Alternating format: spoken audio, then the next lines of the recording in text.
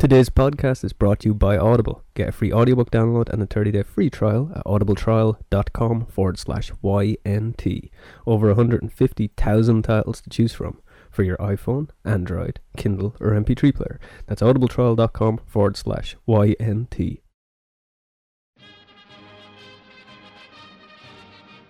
Hello and welcome to yesterday's news today, 13th of September 1923. Naval disaster at Devil's Jaw. After the disappointing double knockout last week, boxing fans are eager for the Dempsey bout. H.P. Lovecraft completes his latest story, publication date unknown. And finally, hospital lighthouse in Wolverhampton. It's a great idea. That was the news as it was this week in 1923, Sunday the 13th. Which means only one thing, you're listening to yesterday's news today. Where I'm did Shane. you- Oh no, I messed it up. Where the news is better late than never. With Shane. And Johnny. It was a fine entrance. We got to 23 episodes before we had that massive of Yeah. 23. Actually, no, 25 because we're on. It's still confusing. It's It's our 23rd week, but we've done specials. yeah. I think it's 24. We should be. It's funny as well because we were even just talking about before going on mic that like we're 4 months off a year essentially.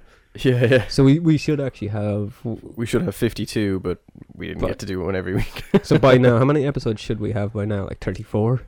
Yeah, we're about 10 behind, I think. Yeah. Oh well, it's not that bad. We'll get there. Yeah. Will we do anything for the year? Any? Yeah, have you got any facts of who was born? I was looking. No, this I mean, morning. sorry. No, I mean like for our year anniversary. Oh, our year Like, will anniversary. we do any? Yeah, I think we'll do a special episode. Birthday. We should do an episode all about birthdays. Or just like a clip show. Just edit together. I think that's what most people do on like birthday edition. Or like, and remember that time. Oh, really? Yeah, but for a year. So we sit for 20 minutes going, and then we did this, and Yeah. just put in other stories.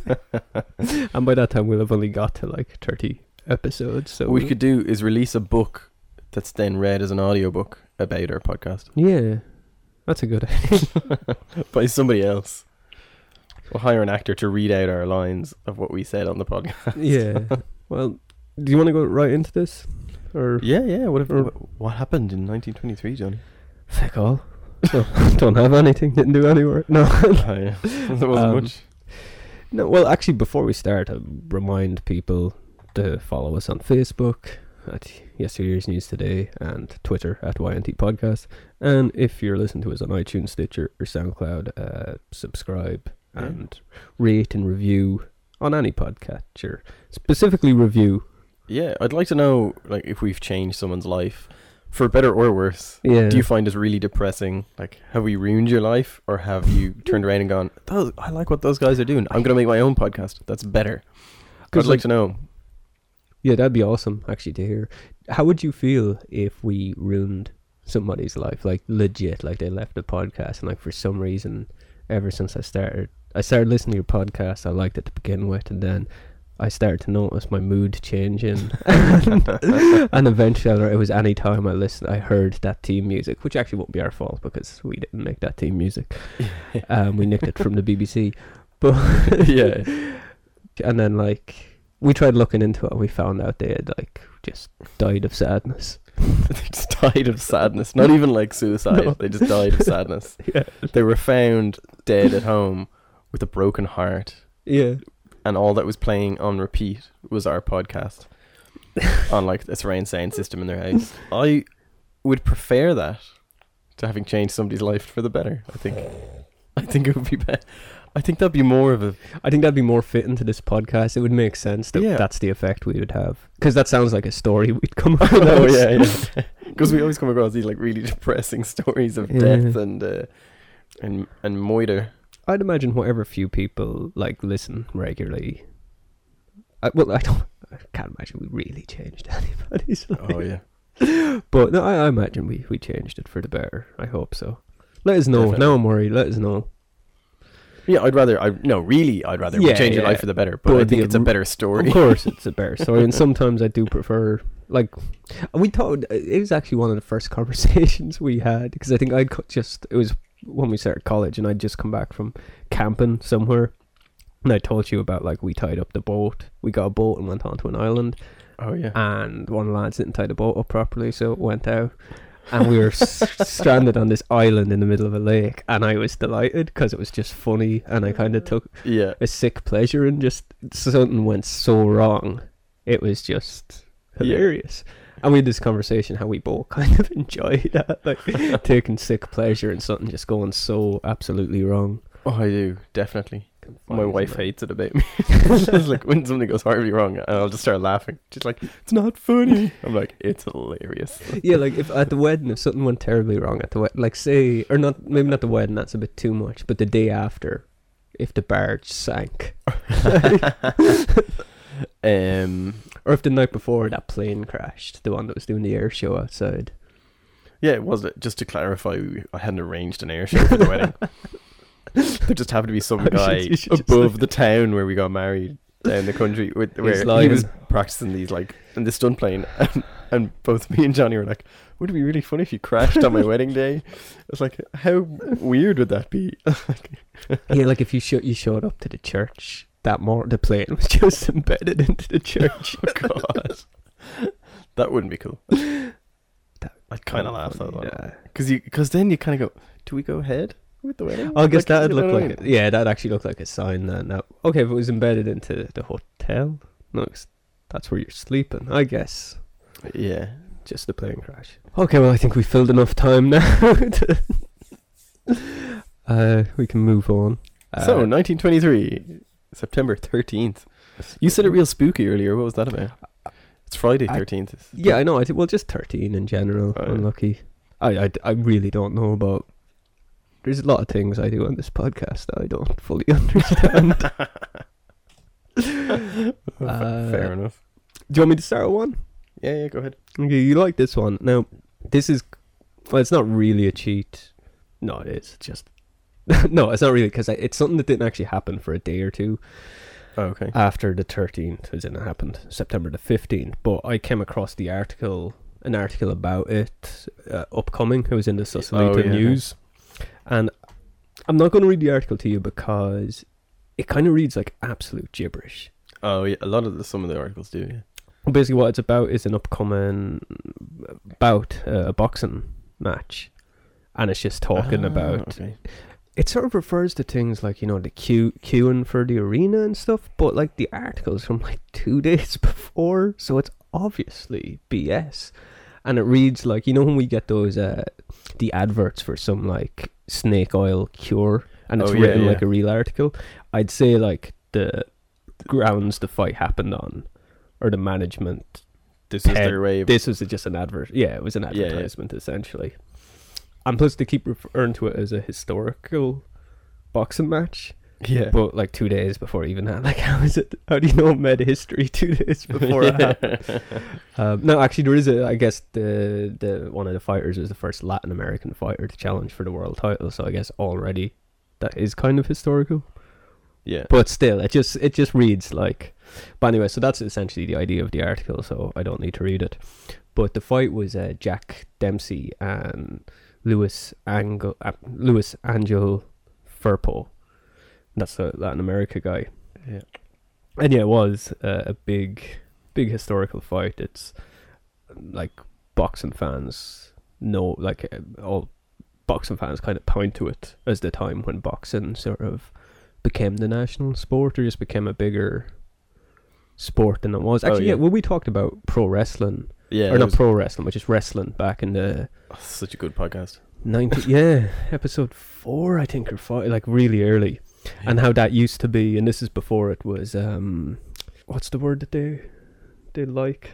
Coordinated. Coordinated. Yeah, before it was coordinated, when it was like, well, it was more like MMA, and that used to be the big sport, and then around 1912, 1913, people kind of started to turn against it. By this stage, wrestling was I think wrestling was essentially choreographed by now. Yeah. So boxing was taken over. Well, baseball really was taken over as the yeah. national sport, but as far as combat sports, boxing. But this fight is one that just brought it to a new level. And even like Jack Dempsey, this was like kind of his defining career fight, and he would become a big star. But actually, yeah. So like, we'll just give you some. I'll get to the fight, but to give you some background on him. So William Jack Harrison Dempsey is his full name, and he grew up in Utah and Colorado. I think his family just moved around, and he seems to just came from like a dirt poor background. Yeah. And he grew up he was malnourished. He just grew up this like really weedy, skinny, poor kid, and just done. Essentially, he worked every job we've like discussed on this pod. Like he was a miner, and he was in the army, and he was a cowboy at one point. He's just done all those jobs. He was homeless as well. I think he was homeless for most of his life. Wow. How he would make money, he'd go to saloons and challenge people to fight. Oh yeah, and put a bet on it. And then take bets. There's a quote of his. This is why he'd walk in and say, "I can't sing and I can't dance, but I can lick any SOB in the house." And then if anyone accepted the challenge, they'd take bets on it. Did he ever punch a man for trying to dance with his horse? Because that happened last year, or last week's episode. But so a year and a week ago. Yeah, exactly.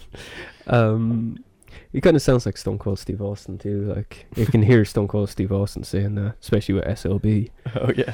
And there's apparently he once walked across the Nevada desert for a $20 purse in a bar fight. Wow. Against a guy called One Punch Hancock. Oh, like he heard there's a fight, but you have to get there. Yeah, this guy One Punch Hancock was going to challenge anybody, and there was a fight. If you wanted to fight him, there was $20 up for grabs. Oh yeah. So Dempsey walked across the Nevada desert to get to this there. place. Did he win? Yeah, he knocked out One Punch Hancock with one punch. So he got to keep his name, but for different reasons. Yeah, maybe that's why he was called One Punch Hancock. He's just a rich guy, like getting knocked out. Yeah. And yeah, there's a quote, or maybe I'd read it as $20, but in the quote it implies it was for $5, because the quote is about that. When I got $5 for 35 seconds of fighting, I felt I was on my way. I guess not bad money for the time. And actually, I think One Punch Hancock's brother then challenged Dempsey, and Dempsey knocked him out in one punch as well. So he was known as Kid Blackie as well. That was his nickname. Oh yeah. And then eventually what kid? Blackie. I don't really know why.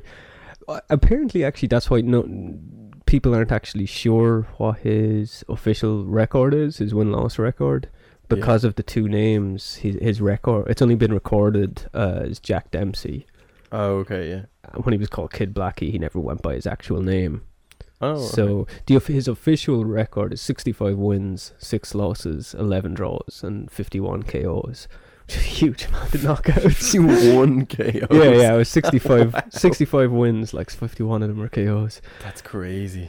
But you'd imagine though, like he seemed to be. There's about 4 or 5 years missing from that record, like maybe 4. Yeah. The Manasseh Mauler was what the nickname he got afterwards. That was kind of what stuck. Yeah. And some of them I seen a poster where it was Jack the Devil Dempsey. I was like, that's Daredevil's dad. Yeah. I assume that was probably Frank Miller that invented that. That sounds like a Frank Miller. Yeah, I'm not sure when that name came around. Because what's it in the Daredevil show? It's battling Jack Murdoch, which is a cool, great name too. Yeah, but I don't remember that ever being in the comics or anything. I haven't heard that until the show. But Jack the Devil Dempsey or Jack the Devil Murdoch sounds like something Frank Miller would have added. Yeah, definitely. And he seemed like I think he's from like the Bronx or Boston, somewhere Irish. Like he seems like he'd be into boxing, and like he probably would. Yeah. Know this. But anyway, he started gaining. Oh yeah, sorry. He changed his name. He started using like his actual name. Yeah. Around 1917, but still wasn't doing that well until he met. I'm not sure about this guy's name because he's in some stuff he's Jack Price, but then he's also Jack the Doc Kearns. Yeah. So I'd say his real name was probably Jack Price, and his boxing name was Jack the Doc Kearns, and he started managing Dempsey.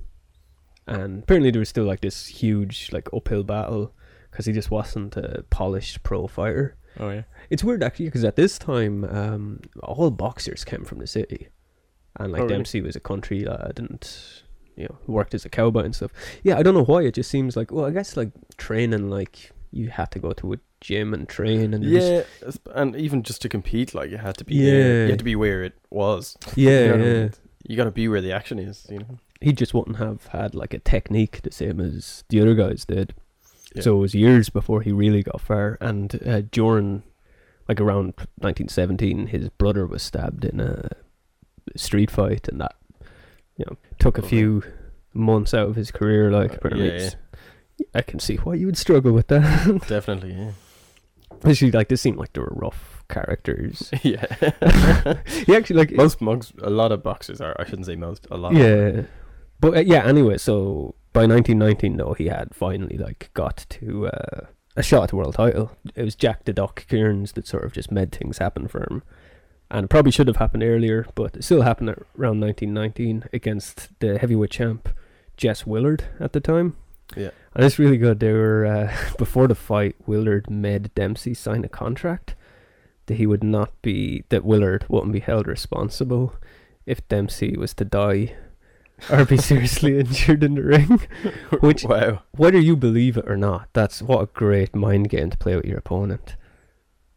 That Like, is can you genius. imagine like if Conor McGregor now had Jose Aldo sign a contract that like if he kills him he wouldn't be held responsible? Like, how much would that affect the match? That's genius. And you actually made it like illegal. He went to UFC and was like, I'm not fighting him unless this contract. This is one of the because they all have to sign contracts. That has to be one of them that's That's signed. such a mind. That's genius. Yeah. But it didn't work, and Dempsey won. Yeah. There was actually rumors of cheating. Well, not really cheating, but apparently like Willard was like really beat up. How like the match continued after his jaw was broken and stuff, Oh, okay. and he had all these injuries during it, and the match should have been Oh, stopped. they should have called it. Yeah. Yeah, but it was like I've actually seen this boxing match before, and I know Jack Dempsey, but only the way people just know, a little tad bit. So like I didn't get to look much up about it, but I think it all comes from like one newspaper report at the time. Oh yeah. So Yeah, again, you don't know if you can rely on it. yeah, because in all the post-fight like coverage of it, and there's pictures, and the other guy doesn't look injured, and they both like, I don't think it came to a decision. I think it was a knockout, but they still, when they actually officially announced the winner and raised Dempsey's hand, like Willard is still standing beside him, like the other Yeah, side of the ref. yeah. Like it It's just not like he's doesn't. in bits. Like, No, yeah. it doesn't look like an injured man. So I think it was just, I don't know, somebody lost money on the bet and just wrote an angry article. Now I could be wrong on it, but just from everything I looked up, it just seems like there was nothing to that. Yeah. But anyway, to go with this, the fight this week, the coming fight, I guess, with Firpo. Firpo was an Argentinian lad. He was a huge star down there. I don't know as much about him. There's not, even though he was this huge star. Like you go to his Wikipedia, even it's the basic information. Like, Like, it just tells you his wins or whatever. Like pretty much, like, Yeah. but like he was very popular. He never won the world title. That's about all I know. But was one of those guys that always came so close. And Oh yeah. I just gave away. He never won the world title. Why did I say that before? Or did he? But yeah, so You playing mind games, John? this fight took place in the Polo Grounds in New York, which is actually, I think that's where one of the Hackenschmidt fights might, Oh, or yeah. maybe not Hackenschmidt, but we definitely talked about some sporting event that happened here, Yeah. other than polo. So, and yet Dempsey had been champion now since he won in 1919 against Willard, and Firpo was one of the top heavyweights in the world, and he was nicknamed El Toro de las Pampas, which is the Bull of the Pampas. Oh, 80,000 fans paid to see the live wow. fight. It's huge. That's a crazy amount of people. I've seen this fight. I think I just said that a few minutes ago, Yeah. but it's really impressive. Like, it's only 2 rounds. Oh, right.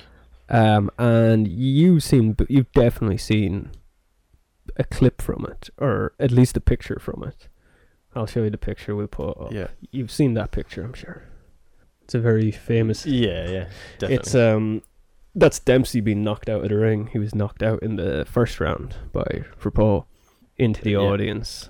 And he got back up and the fight just continued. Like, It's when men were men. That actually caused...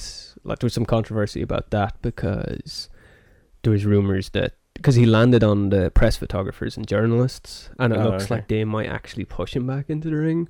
So he might have actually been knocked out and was kind of like woken up by being... Yeah. Which, but like, they got the standing 10 count anyway. But I guess if he's aided in standing up, like, it would be against the rules.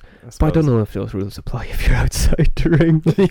You have to get into the ring. It's not like... Yeah, if he was able to get in to the ring, then... Yeah, like, he still stood up once he was in the ring. Yeah. The fact he had to get back through the ropes, that still counts as, like, he's still standing by himself. You can't do that if you're knocked out. And I imagine it's hard to do if you're heavily concussed as well. Yeah. Oh, you should actually watch the fight. Anyway, we'll put a link up, or maybe we'll just, like, do, like, the Frankenstein video and put a commentary over it, because, I mean, it's so great for, like, just illustrating the time, the commentary on it. And I think the commentary is probably done later. Like, it could have been re-released in, like, the 30s or 40s, but there's this guy, Joe Humphreys. He's the ring announcer. Before the fight, when Humphreys is coming into the ring, the commentator's like, Joe Humphrey, one of the greatest ring announcers. He doesn't use a microphone because he says it's for sissies. That's awesome. Imagine that, like, this guy Humphreys would just, like, he just had this booming voice and he would announce the fight. He would like, without a mic. And if you used a mic, you were a sissy, like. Which is like, Shane, we're sissies. Look at us with mics. I was going to say, that's like, like, well, that's what Frank does on this podcast. He thinks mics are for sissies, so that's why you never hear him talk. Yeah. So many good stories, Frank, and you always have the most interesting things from history. But also, if you haven't seen that picture of Dempsey being knocked out, you might have seen that painting by George Bellows. No, I've never seen that. All right, it's fun. Like, I actually thought, that's why I thought the fight was a bit earlier, because I thought this painting, I had a thing I was going to do about this painting before, but maybe I just was planning ahead at some point. Yeah. But you never seen that painting before? No. I think I only know it because it used to be hung up in a pub I used to drink in. You drank the whole pub? But yeah, it used to be hung in a pub I drank in, and I just looked it up because it's quite a nice painting.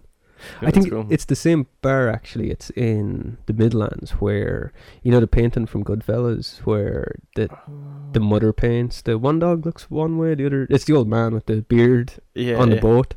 The actual original picture, like photograph that was taken from, was a photo in National Geographic that was taken by the guy who owns the pub now, his father or his grandfather, down on the Shannon. Yeah. And so the original photo is hanging in the bar. That's deadly. Yeah. That's awesome. Apparently they didn't even know it ended up. Originally they didn't know it ended up in National Geographic.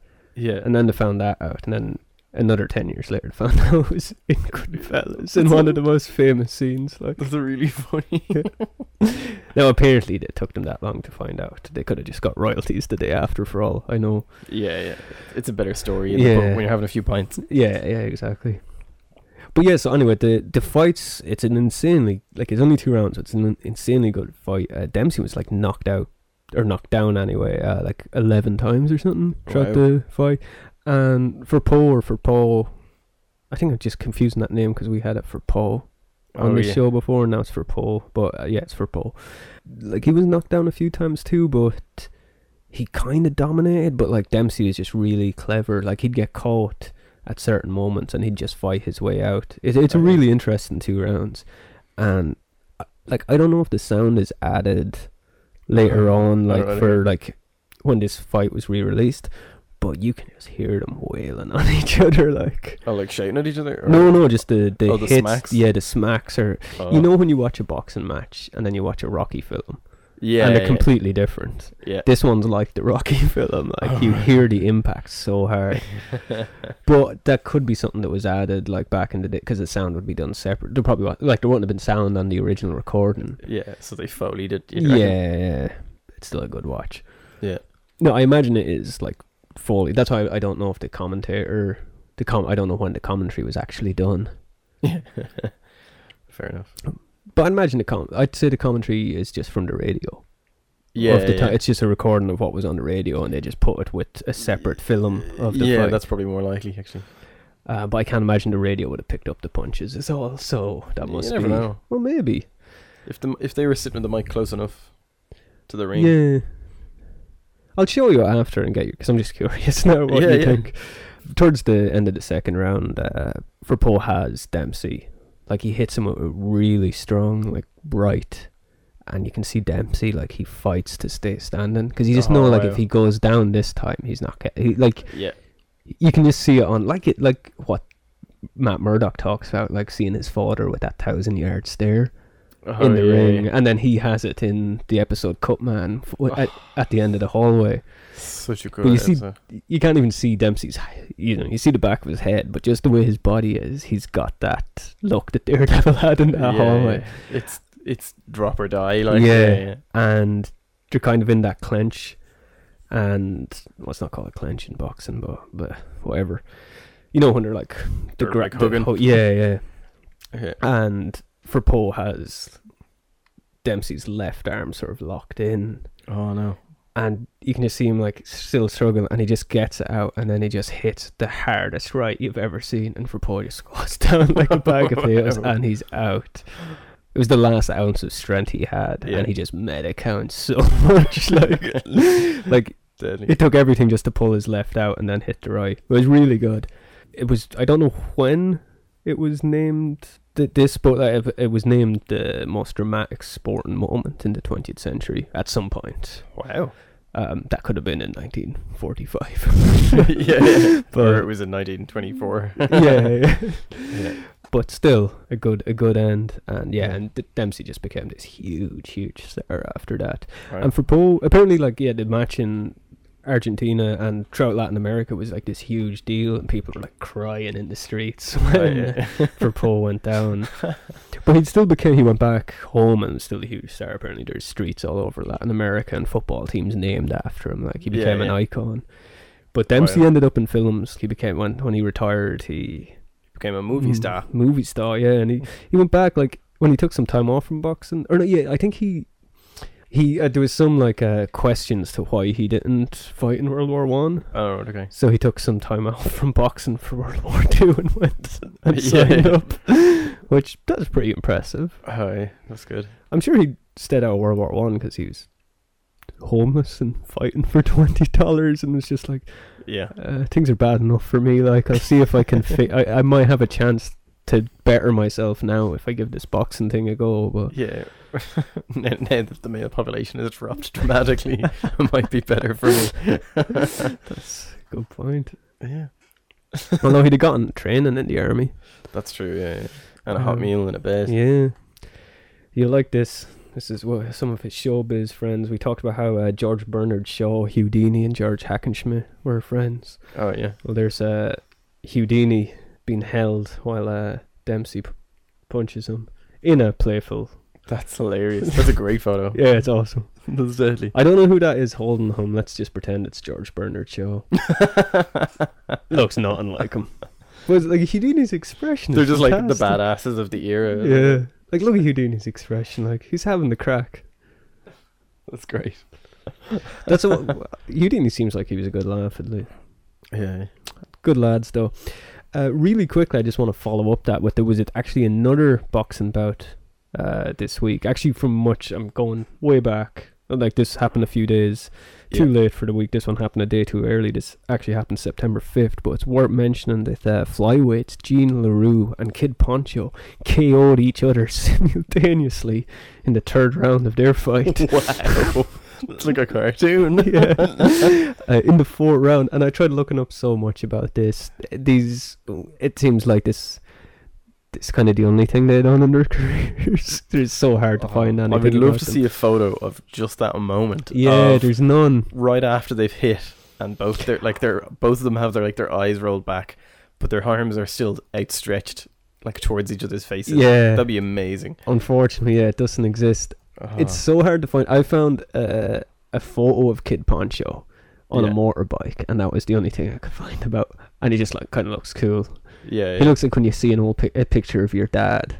You know, when you see your dad, you're like, oh, Dad used to have a leather jacket. Like, Yeah. It looks like that. But all the info about them is, like, one of them says the Kid Poncho was born in 1923. But, I mean, that means the other guy KO'd a baby. There's another one where it was... No, that would be an even funnier photograph. the fact that the baby also KO'd him. Yeah. But there was another one where or maybe it was the Jean LaRue guy that I saw the picture of. But either way, there was another advert for one of their fights, and the date given was 2062. What? I think it was a misprint on the poster, and it just went out. That's really funny. But it was 2062. Like, what could you possibly have meant to write? It's not like it was 1962. Yeah, exactly. But I think, or maybe it was like in a country that has a different calendar. I don't know. Or was that the postal address? Like, yeah, I don't know. My point was you'll find there's something stupid like that. That was the postal address of where the box match was maybe. on, and the printer messed it up or something. Yeah. But sadly, it meant I was able to find very little about either of them. Actually, nothing really, other than after looking through like actual a record of every boxing match that ever happened, I was at least able to find out that they had a rematch on the 17th of this month. Oh, So wow. they waited no time for the rematch, and LaRue lost to Kid Poncho in the 4th round. So they got 4 rounds out knocking each other. Yeah. That's amazing. I saw there's on a compilation video of like the worst MMA fighters in history or something. Yeah. There is one of 2 MMA fighters knocking each other out. That's pretty funny. I guess I Oh, could show yeah. you that. It might at least get the point across. Yeah. But the funny thing about these lads, like it's not like they knocked each other out in the 3rd round. Yeah. So they went for a while. Yeah. So it's not like it was just 2 guys that just didn't really know what they were doing and both just threw lucky shots that connected. They stepped into the ring the first round and knocked each other out. Yeah, like when I just hear of 2 people like knocking each other out at the same time, I think they must have been. Just as you were talking about Goodfellas, isn't that in Goodfellas? Is there one of them's telling a story, and it's like 2 boxers accidentally get fixed for the game, and they put the money in the wrong locker, so one of them gets money and thinks he's been paid to take a fall, and then the guy thinks he'll get paid after the match, and so they both step into the ring, and then they just fake knock each other out. Wow. I think it's Goodfellas. If not, it's definitely Casino or something. Yeah. I don't think it's because I've seen Goodfellas enough that I didn't, because I remember that story vaguely. I don't think it's Goodfellas, but it could be Casino. Yeah, it might be Casino. It's definitely a Scorsese movie. Yeah, definitely. It's it has that. It sounds like. Just as you were saying that, it made me think of it. Now I imagine it looked something like this. Oh, well, Okay. no, this doesn't look as good as I remember. I'm gonna pause, will I? Or... No, like it'll only be a second. It's still pretty funny.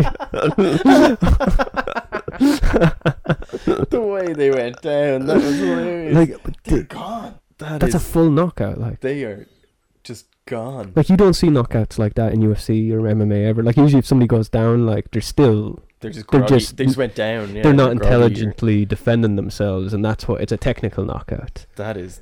But they went down flat. Like, That's hilarious. That's exactly how I imagine. yeah, it. yeah. At least we have that. We've got like 5 things to put up on the Facebook page now.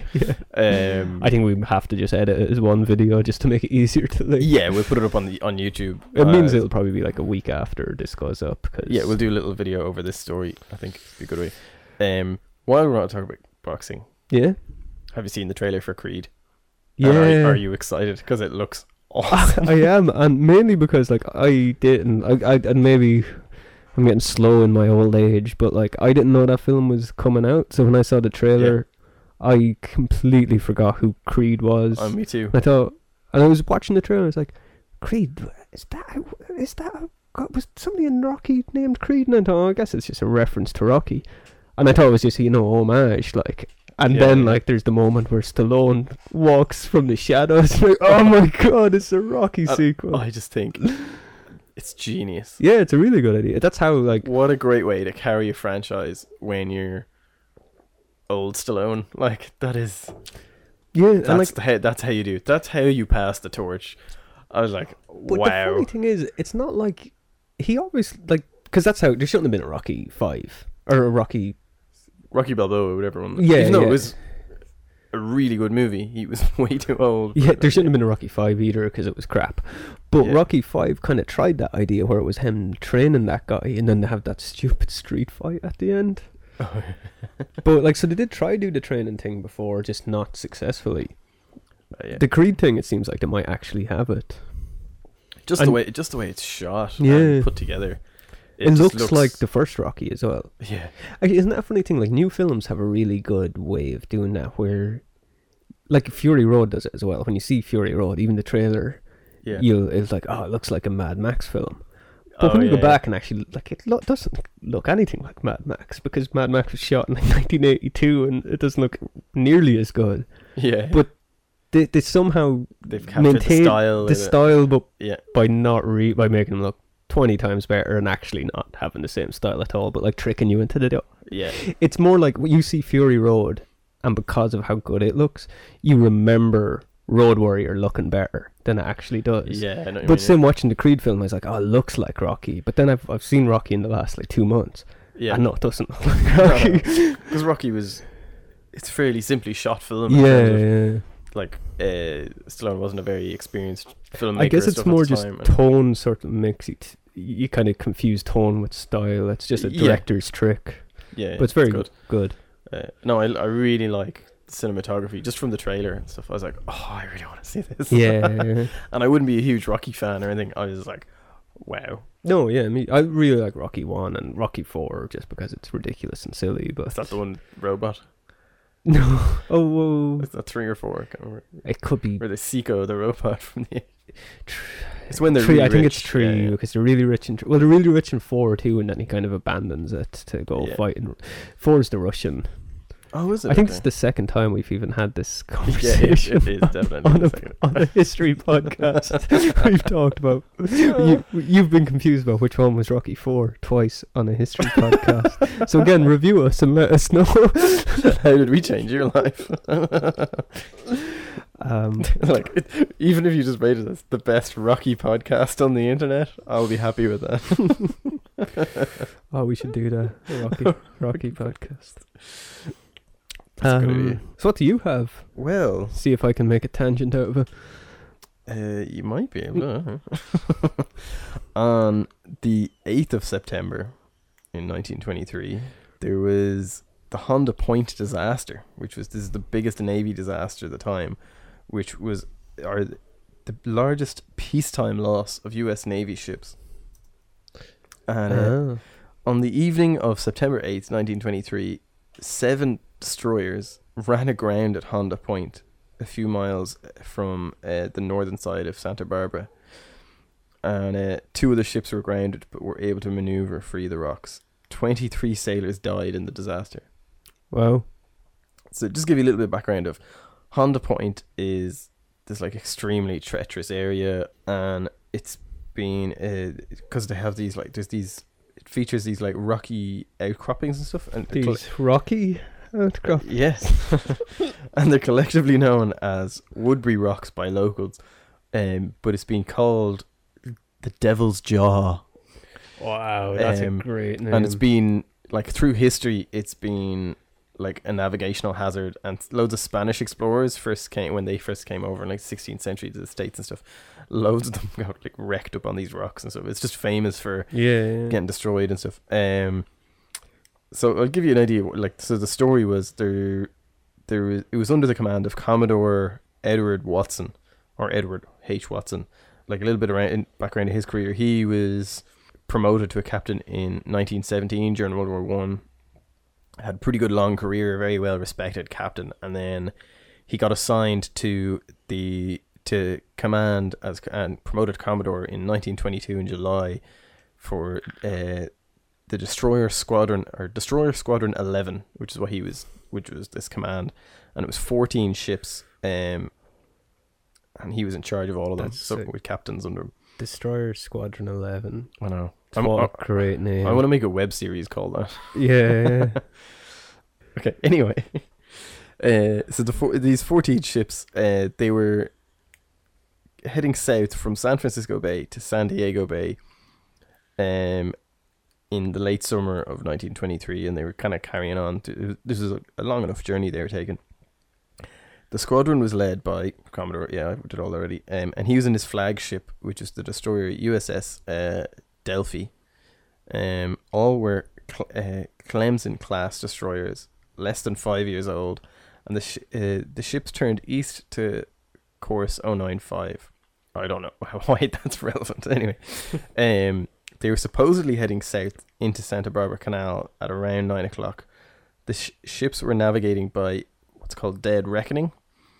And dead reckoning it's a method of navigation. I have a definition of it here. In navigation, dead reckoning, or also known as DED for deduction reckoning, or DOR, is the process of calculating one's current position by using a previously determined position or fix and advancing that position based upon known or estimated speeds over elapsed time or course. So basically you go, we left this port 4 hours ago, we turn at this speed, so we have to be here. Yeah. So it's actually quite accurate. Yeah. So they were using that to estimate positions from their course and speed, and measured by propeller revolutions per minute. It is extremely technical, and the reason they were doing that is because at the time radio navigation aids existed, but they weren't completely trusted. And the USS Delphi under Watson's command, under Watson's command, they were equipped with the radio navigation receiver, but the navigator and the captain ignored its indicated bearings, believing them to be wrong, because they were like, no, I don't trust that newfangled machine. It's for wussies. Or, what was it? Sissies. Sorry, it's for sissies. Which is what I'm assuming is what they thought. Yeah. So no effort was made. It's an educated guess. Yeah.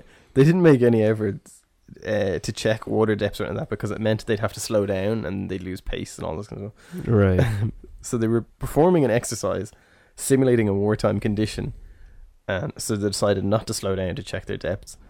And there was a bit of fog, and the dead reckoning readings were wrong, and as a result they went up on the rocks. 6 other ships followed and sank. 2 ships whose captains disobeyed the close formation order survived, although they also hit the rocks. Earlier the same day, a mail, like a postal stream ship, the SS Cuba, ran aground as well. Some attributed these incidents in Santa Barbara Canal to unusual currents caused by the Great Tokyo earthquake of the previous week. Oh, yeah. Well, this is the theory, but yeah. I don't know.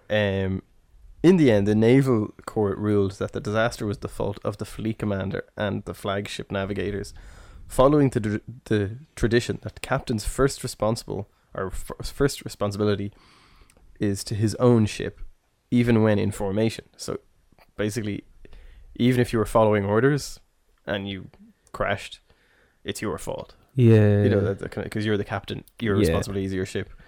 11 officers involved were brought to the general courts martial of charges of negligent. I can't speak for some reason today. That's what I'm the same. It's because we had those Snickers bars. You get tongue tied. Yeah, I'm all peanutty. my tongue is swelling up from the peanuts. Maybe I shouldn't eat peanuts. Anyway, so at the time, it was the largest single group of officers ever court-martialed by the US Navy.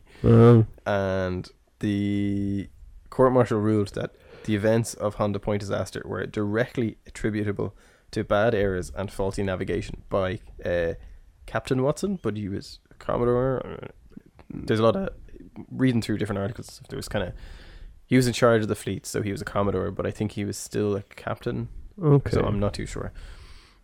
Anyway, he was stripped of his seniority, and 3 other officers were admonished But in the end, he took full responsibility for it. Those officers who were court-martialed were all acquitted. Captain Watson, who had been defended by an admiral, was commended by his peers and the government for assuming full responsibility for the disaster at Honda Point. I'm going to compare this to Star Trek because that's the only reference I have to the Navy, really. And in that, Kirk was an admiral, which would be the equivalent of a commodore in the way they work it. And then, because of events, he was then demoted to a captain. So that could be what they're talking about, is that he's now a captain as a result of his punishment. Yeah. So that makes sense. Star Trek educates you again. Here you go. And I've a little bit about like the ships. So the ships that were lost was the USS Delphi, which we knew, and it was the flagship, and it was traveling at 20 knots, which is about 37 kilometers per hour. The USS SP Lee, then there was the USS Young, the USS Woodbury, the USS Nicholas, the USS Fuller, and my favourite one, the USS Chauncey. They made an attempt to rescue sailors from the capsized USS Young, and then they ran aground. Then ones that were damaged, the two that got away were the USS Farragut and the USS Somers, and then the other 5 ships that managed to avoid the rocks were the USS Percival, the USS Kennedy, the USS Paul Hamilton, the USS Stoddard, the USS Paul Hamilton, and the USS Thompson. I love how they just name ships random crap. The USS Paul Hamilton is because Paul Hamilton sounds like a local car dealer.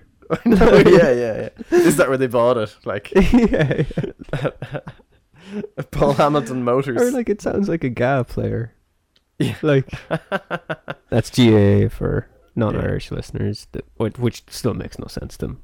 Gaelic football in hurling. It's our own national sport. Yeah, that's brilliant. But I like that there's the USS SP Lee. So again, that's that one just someone's name. Yeah, that one kind of just went over.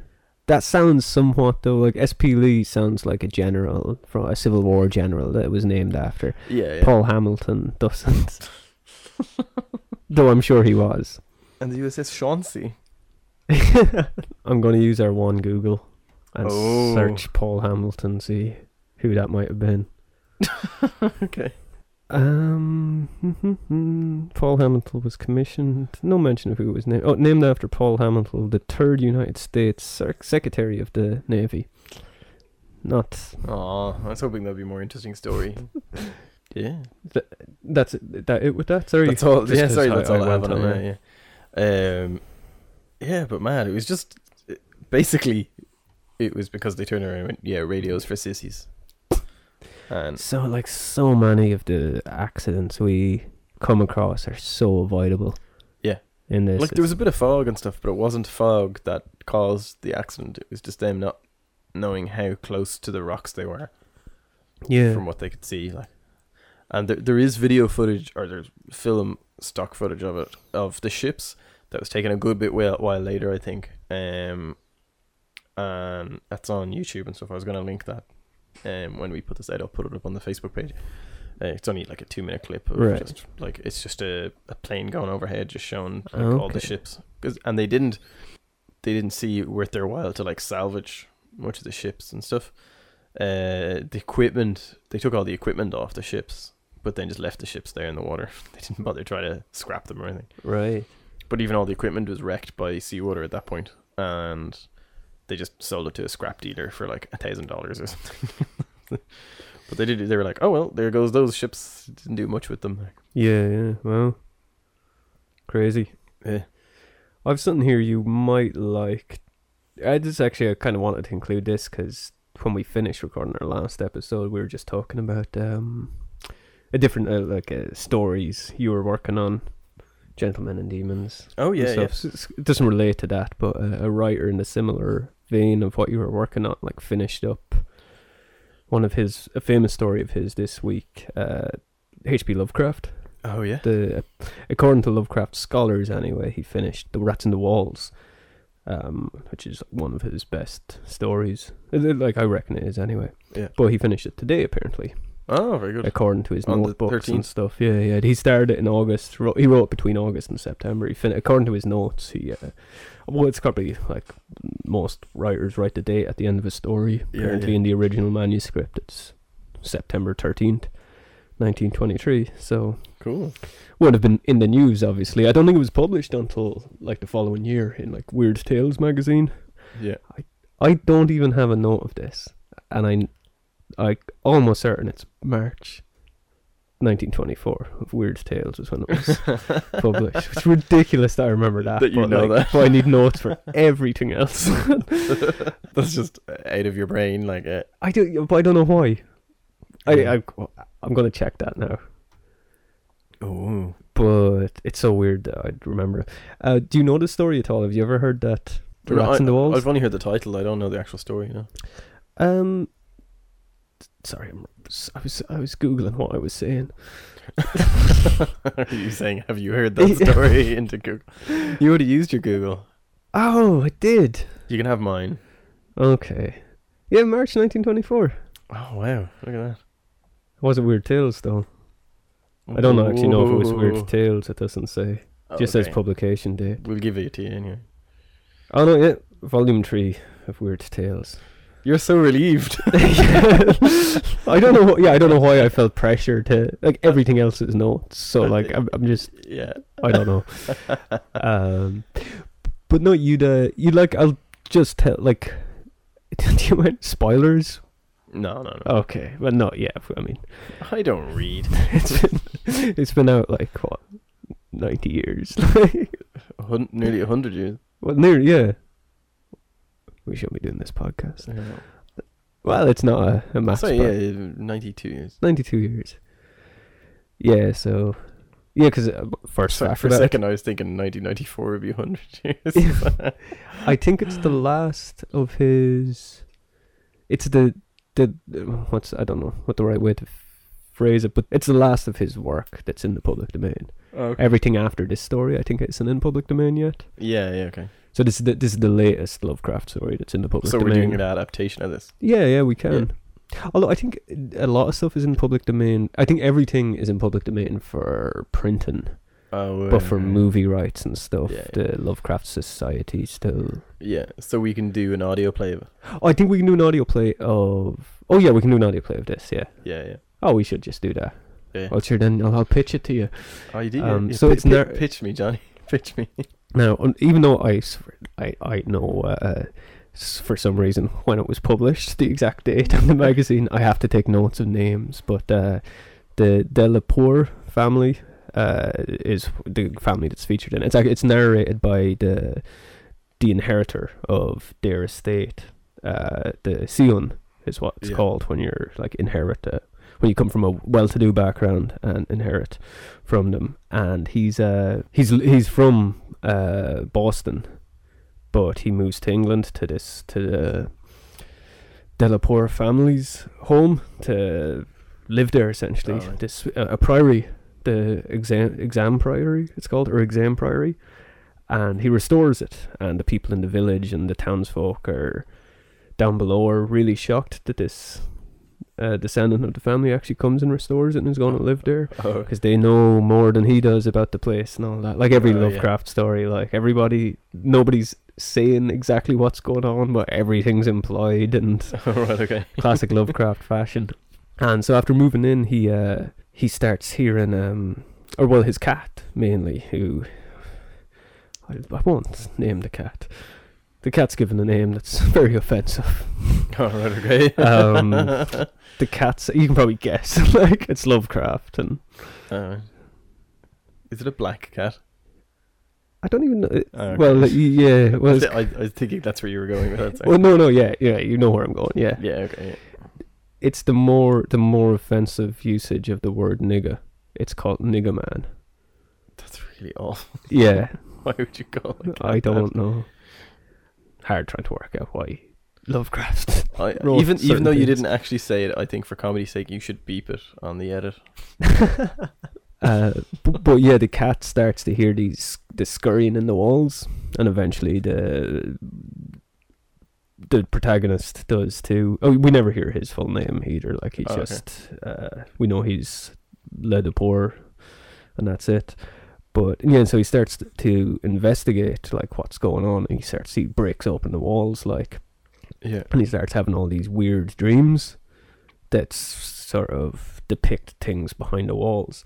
And he just starts getting paranoid and just wanting to know what all the scurrying of what sounds like rats behind the walls. So he breaks them down and he finds like an old descendant stairs, Yeah. like the one from last week in Oh yeah. Mary Winchester, and it goes to like a basement.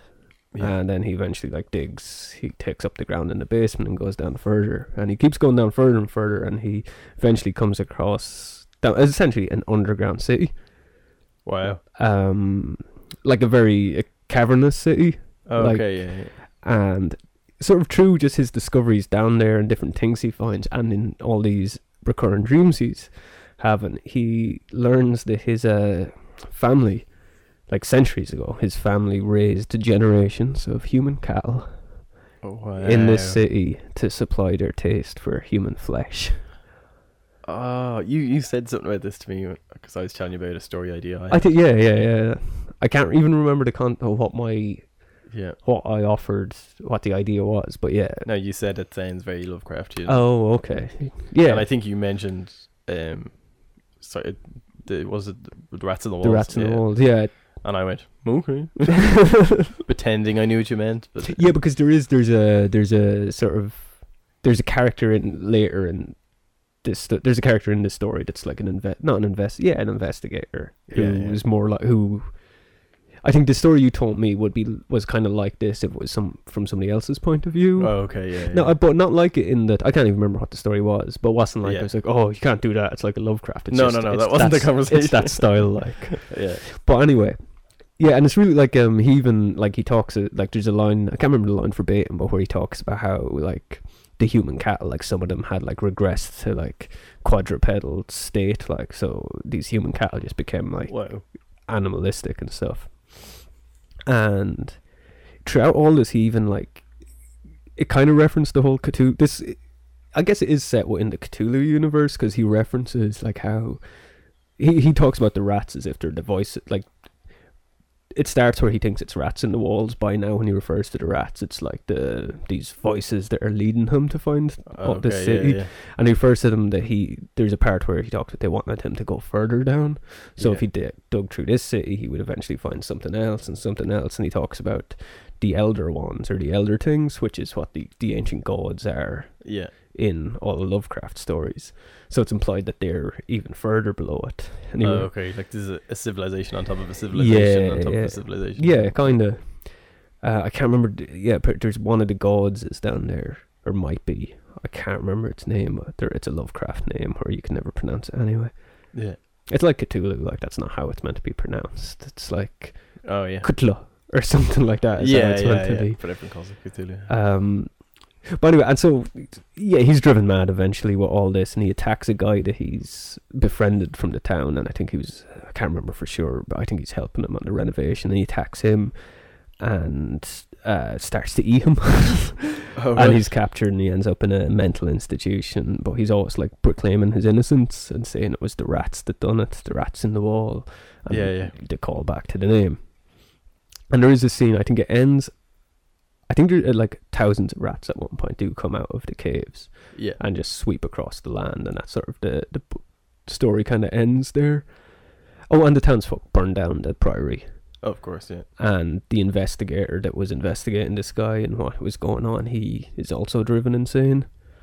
And yeah, it's good. Like that's pretty much the story, but it's really good. But the origin of the story is kind of good because Lovecraft kept all these, you call them commonplace books back in the day, which are just notebooks that we both keep them with our ideas and stuff. I think there should be one with notes for this podcast on the table there. Yeah. But in that, like, he was in bed one night and the wallpaper in his room was started to creak, and it was just like old paper that started to peel or something, but just done it really fast, and he thought it was rats. Trying to get out, and that's what inspired the story, which is really Because like hearing rats scratching in your wall, that's a very creepy sound. I've never Yeah. heard it, but I can imagine. Yeah, I can't wait to do an audio play of it. Yeah, I think yeah. that'd be a great idea. Yeah, but it's just a cool inspiration. And yeah, and I read some notes of it in those commonplace books where like it just says horrible secret crypt of ancient castle discovered by dweller, and that's all the idea was before he started it.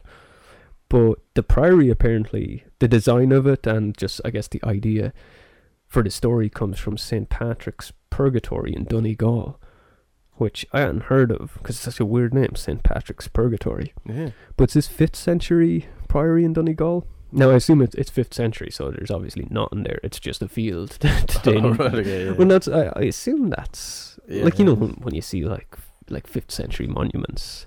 Yeah, it's a wall. Yeah, like, Yeah. it'll just be a field now, and they've found bits of walls, and they've been able to reconstruct what used to be there. Yeah, Well, maybe not, like, Newgrange is pretty intact. yeah. But apparently that's the spot where Christ showed St. Patrick a cave that led to purgatory, which I've Oh, never heard wow. that before, but that's cool. That's deadly. It's another place we could go at least. Yeah, we'd easily go. It's not that far No. a drive from here. And in the same legends, sort of around that St. Patrick's Purgatory, there's one of a bishop, Bishop Hato, who apparently was devoured by rats after he set fire to starving peasants during the famine. Just liked setting fire Yeah. to people. Okay. But so obviously, He took influence from yeah. these things. and there's I can't remember what the line is, but there's a Gaelic. It's either at the beginning or the end of the story. There's some Gaelic line that Oh, right. Lovecraft used. So Oh, right. yeah, Yeah, so he took a lot of influence from it. yeah, and as well, like there's some famous Sigmund Freud case of some famous patient of his that he wrote a paper on.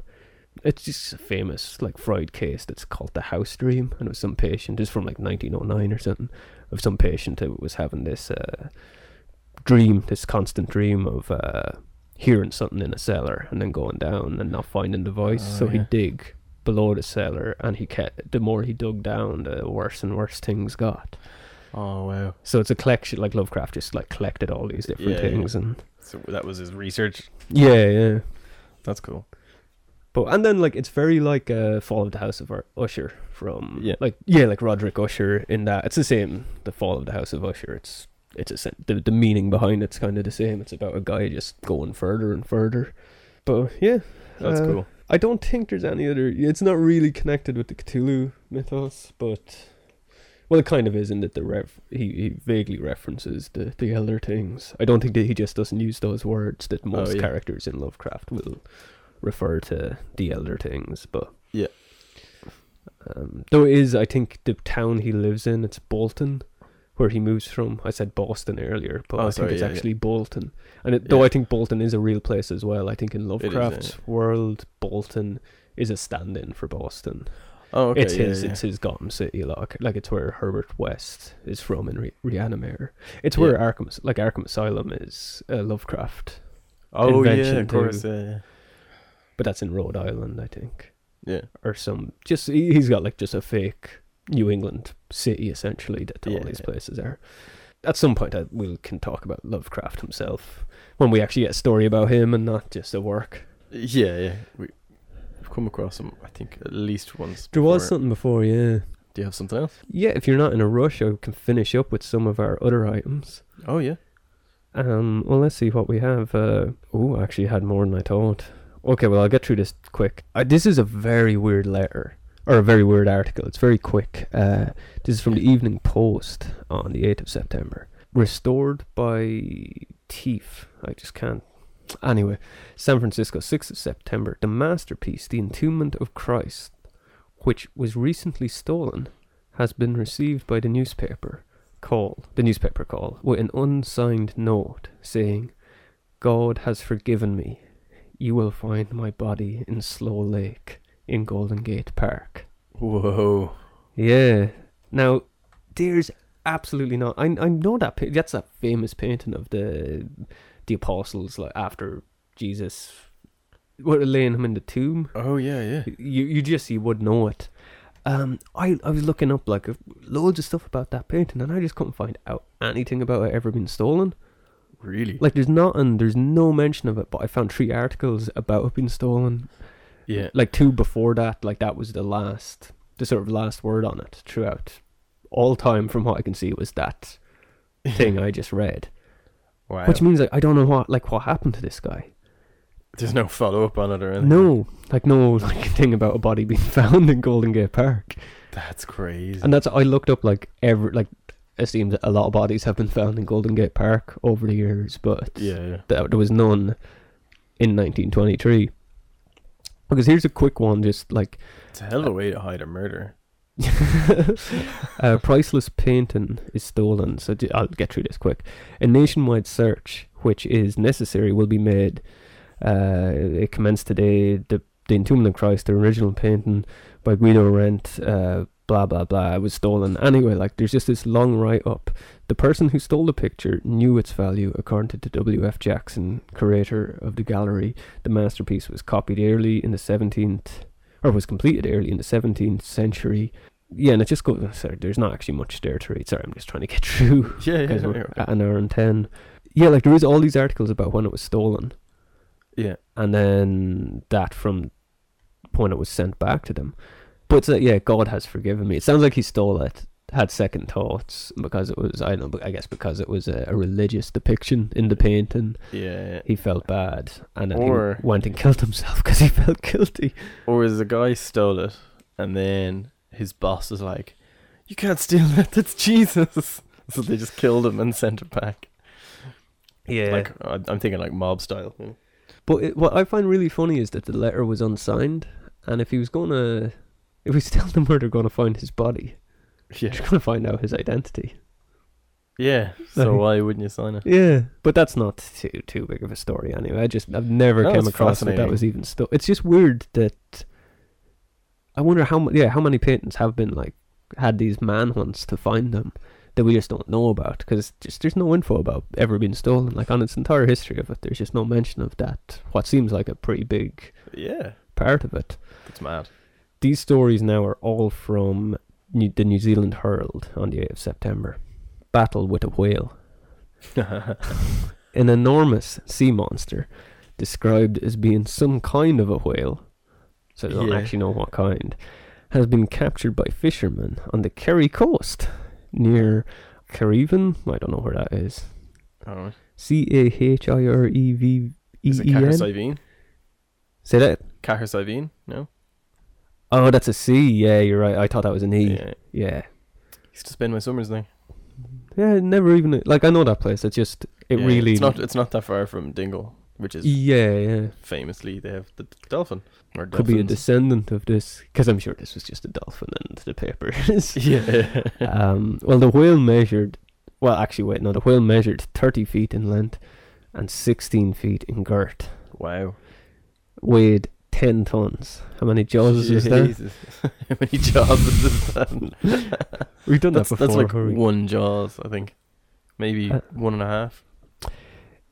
It has several fins and a great tail. A fishing boat and some nets were much damaged, and some of the fishermen had narrow escapes. So did it like just get caught in their net and they decided to pull it in, or? I don't know if were they hunting it? Was there whale hunting going on? I'm sure there probably was. I would have thought in that part of the world, but yeah, but that's what. Yeah, like why would you? I suppose you see something that big, you're like, think of the payday. They were just circumstances were just like, oh, we'll go. So it was spotted that morning, and somebody put together a crew to go out and try and find it while it was close. Yeah. But I can't imagine there was like active whale hunters on the Kerry coast. No, I wouldn't think they get enough whales. No, you couldn't. But maybe in 1923. But maybe ambergris was very valuable. So yeah, but there were even now like countries that didn't have whales 20 years ago now have a huge whale population off their coasts. They just change migrations every so many generations and stuff. Yeah. Hospital Lighthouse. A good idea is now. First of all, I've read like this a terrible idea. Well, it's not even it's a non-idea. It just makes no sense. So a good idea is being used to advertise the appeal of Wolverhampton Hospital for £150,000 in 1923. A lighthouse has been built on the roof, and every time a patient has been operated upon or has recovered from an illness or operation, the beam flashes out. It is visible for 20 miles, and thus it reminds a multitude of people of all the work of mercy and the fight for life which are constantly going on. Did they actually do this? Or is this an idea to do this? It says a good idea is being used to advertise the appeal of Wolverhampton Hospital. So yeah, I think they've done it. All right. Having lived in Wolverhampton, that's there's nothing appealing.